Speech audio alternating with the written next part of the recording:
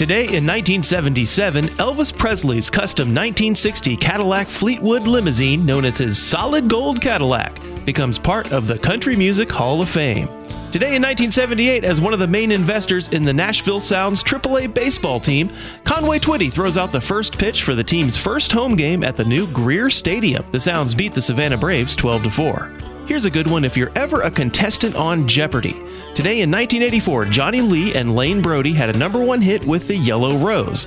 The song was based on the folk song The Yellow Rose of Texas and was used as the theme song to the NBC TV series The Yellow Rose, starring Sybil Shepherd. Today in 1993, Garth Brooks' single That Summer gets released. It features background vocals by future wife Trisha Yearwood.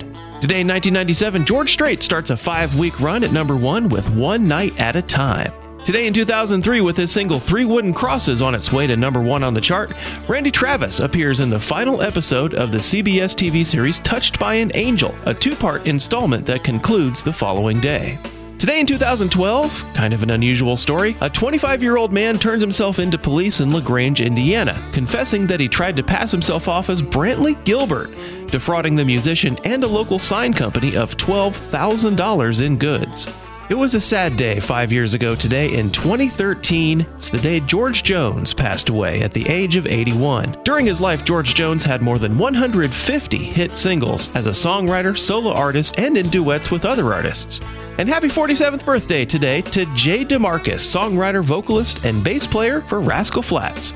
That's what happened today in country music history for April 26th. I'm Andrew Michael. Subscribe to this podcast on iTunes and Google Play.